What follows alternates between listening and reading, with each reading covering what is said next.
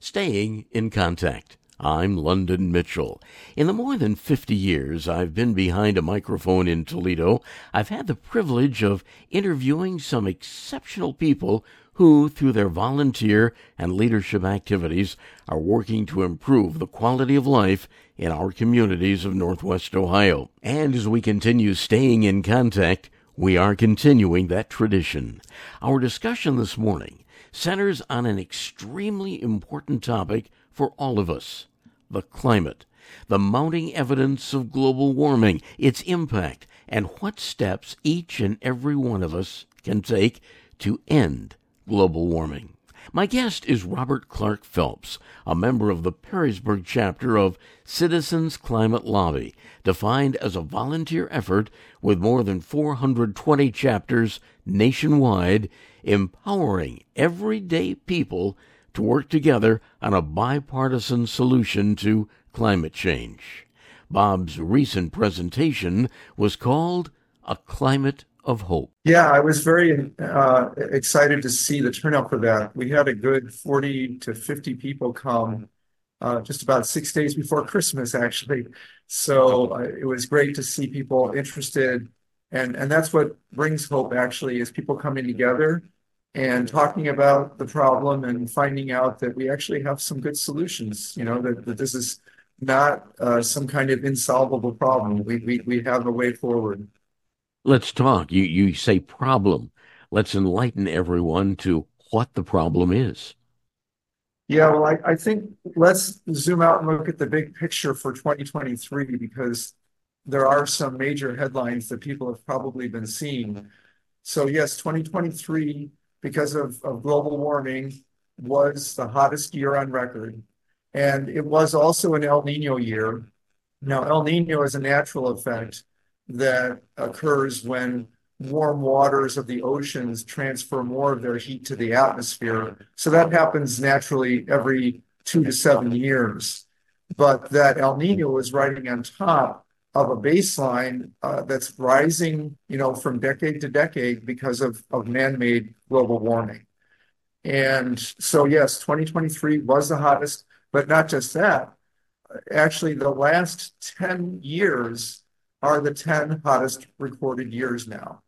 So it's clear that we're on a very unsustainable path, a very dangerous path of global warming, driven primarily by emissions of carbon dioxide from, all the fuels that we burn. You mentioned, Bob, that there are solutions. We're not lost yet. No, definitely not. Before I move to the solutions, I think it might be good to talk for just a brief minute about some of the impacts, because, when you say stuff like, well, it was the hottest year, what does that mean, right? To the average person, it doesn't seem to really communicate a lot. So I just have a couple of good examples, I think, that will help us to focus on what's really at stake here. So you might remember that last year we also saw this amazingly destructive wildfire in Hawaii. In August of last year, there was a massive wildfire that destroyed a large part of Lahaina, Hawaii. At least 99 people are confirmed to have died in that wildfire, and that makes it the deadliest wildfire in the United States in at least the last 100 years. And drought conditions there were a major contributor. Now, when we talk about something off in Hawaii, again, people might think, well, that's terrible. Of course, we mourn the loss of life, but a lot of these impacts seem so distant. And I think one of the things that stands out about 2023 is how it drove home the way that we are all connected in this. Another set of wildfires that really drove headlines in 2023 were the fires up in Canada. And similar to those in Hawaii, the setup was a long period of drought that preceded the wildfires that made the conditions extremely dangerous, so that when wildfires get ignited, they just spread rapidly. So in 2023, it was a record smashing year for wildfire in Canada. Over about 6 times the normal amount of land area burned that year compared to any average year in Canada. And the amount of land that burned is actually comparable to the land area of the entire state of Indiana.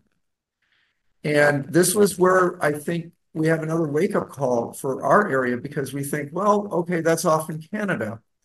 Yes, but we are all definitely connected. And one of the ways we're connected is that the smoke from those wildfires got carried down here on air currents and wound up giving us some of the worst air quality in the country.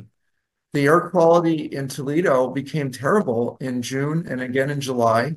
In June, it breached the air quality index number of 200, which is a point where the air is unhealthy, not just for sensitive individuals like people with asthma, heart disease, the elderly, children, and so on, but even for other people who are not in that sensitive category. So, we have to start to understand that there are impacts from climate change occurring around the world and that these impacts are hitting home. It's affecting the air that you and I breathe. And that's something that should prompt all of us to say it's time to take action. We are staying in contact. I'm London Mitchell. My guest is from the Perrysburg chapter of Citizens Climate Lobby, Bob Clark-Phelps. The topic is global warming.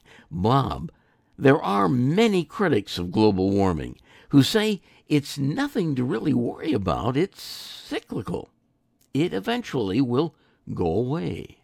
Yeah, that's just not true. This is not a natural cycle. We know about the natural cycles, things like the ice ages, right? These things have been studied, and we know how they occur and how long they normally take. I mean, ice ages are things that happen over tens of thousands of years, right? It's all recorded, and we know. The scientists have all the data on the temperature and the carbon dioxide concentrations that occurred during that cyclical period of the Earth's prehistory. But what's happening now is completely different, right? This is happening on the scale of just decades, right? This is the blink of an eye compared to those geological time scales. And it's going only one way, which is up.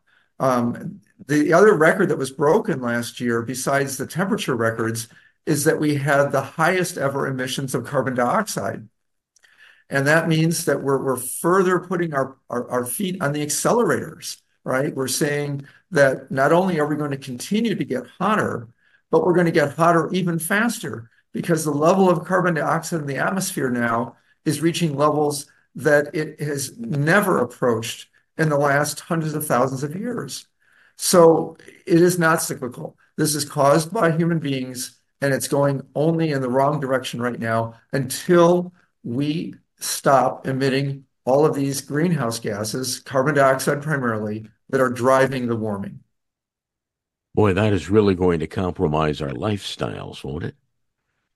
No, I mean, yes, changes have to be made, of course. I mean, we can't just go on with business as usual, but we have alternatives now. And so, we don't have to burn coal anymore to make electricity. We can use nuclear. We can use wind. We can use solar, right? We have these other options. Other things take more effort to replace, for example, fuels in automobiles. Okay, if you're going to replace a combustion engine with an electric vehicle, of course, that takes time. The costs on those are coming down. The infrastructure for electric vehicles is being developed. More charging stations are coming online every year. There's a transition there. But we definitely need to make this transition, right? It's something that we know we need to do to keep people safe and to preserve the world that we've known to be a life-giving and beautiful world for future generations. So going back to your question about solutions, I want to highlight some positives from last year, especially here locally. Citizens Climate Lobby, the group that I work with, continues to back a policy called carbon fee and dividend in order to help us to make that transition from dirty energy to clean energy in a smooth, efficient, and fair way. And the whole idea of carbon fee and dividend is that you put a price on those carbon dioxide emissions that are the root cause of our problem. And you do that by putting a fee on sources of carbon like coal and oil and natural gas. Then you take all of the revenue from that fee and you distribute it out to United States households on an equal share basis. So every month, money comes in from the fee, and every month, all that money goes straight back out to U.S. households and gets deposited in the same bank accounts that you use for your tax refunds. And the highlight I want to especially call to people's attention is that after years of effort, our Citizens Climate Lobby volunteers worked together with the City Council in Bowling Green to pass a resolution there.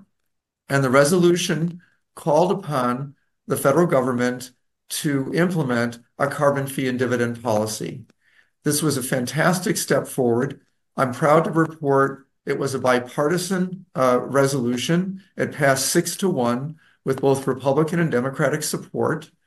And this will now be something we can take to members of Congress and say, here, the City Council of Bowling Green is on record as saying we need to take stronger action on climate change, and carbon fee and dividend is the way to do it. My guest is Bob Clark-Phelps, a volunteer with Citizens Climate Lobby. The organization works hard to educate elected officials on how we can slow global warming. We work to get the endorsements like we were talking about with the City Council. We work also to get endorsements from private individuals who are prominent in the community, people like university professors, faith leaders, pastors of churches, all of these people. And then we bring all of this support together when we go and lobby the members of Congress. We focus primarily at the federal level. And in June, again, of this year, as we have in past years, we'll be making the trip to Washington, D.C. And we're very well received there. Members of Congress respect us.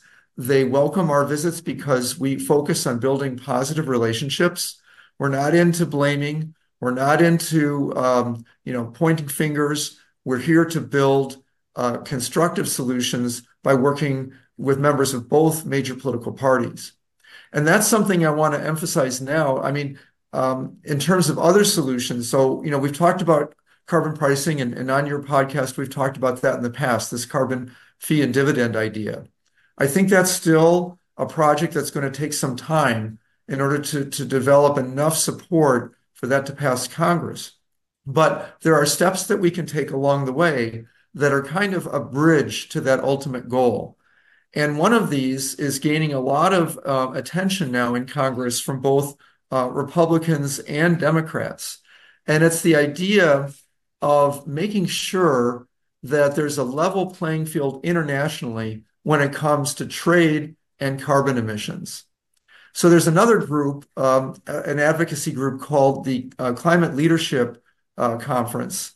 And they have estimated that American manufacturing produces products with that are 40% less carbon intensive than the global average. In other words, when we make goods here in the United States, we're polluting less than the average manufacturer around the globe. Well, obviously, that's not a good situation. We don't want that. We want to ensure that U.S. companies are rewarded for emitting less carbon dioxide. They're doing the right thing. They shouldn't be penalized for that. They should be rewarded for that. And I think there's agreement now. There are 3 bills in Congress, actually, that have been introduced to try to address that discrepancy. One is called the Clean Competition Act. One is called the FAIR Act. And there's a final one that I want to highlight. It's called the Foreign Polluters Fee Act, or Foreign Pollution Fee Act, which was actually introduced by 2 Republican senators, Bill Cassidy of Louisiana and Lindsey Graham of South Carolina. So you can see there's agreement among political leaders in both parties that this is a first step that we can take to make sure at least that there's a level playing field internationally by implementing either a tariff or some kind of a fee on any imports that come into our country that are coming from a place where it requires more pollution to make those goods than it does in the United States. Bob Clark-Phelps is with the Perrysburg chapter of Citizens Climate Lobby. Find out more about their efforts at citizensclimatelobby.org. I'm London Mitchell, inviting you to join us again next week as we continue staying in contact. In the meantime, please feel free to contact me through my website, londonmitchell.news.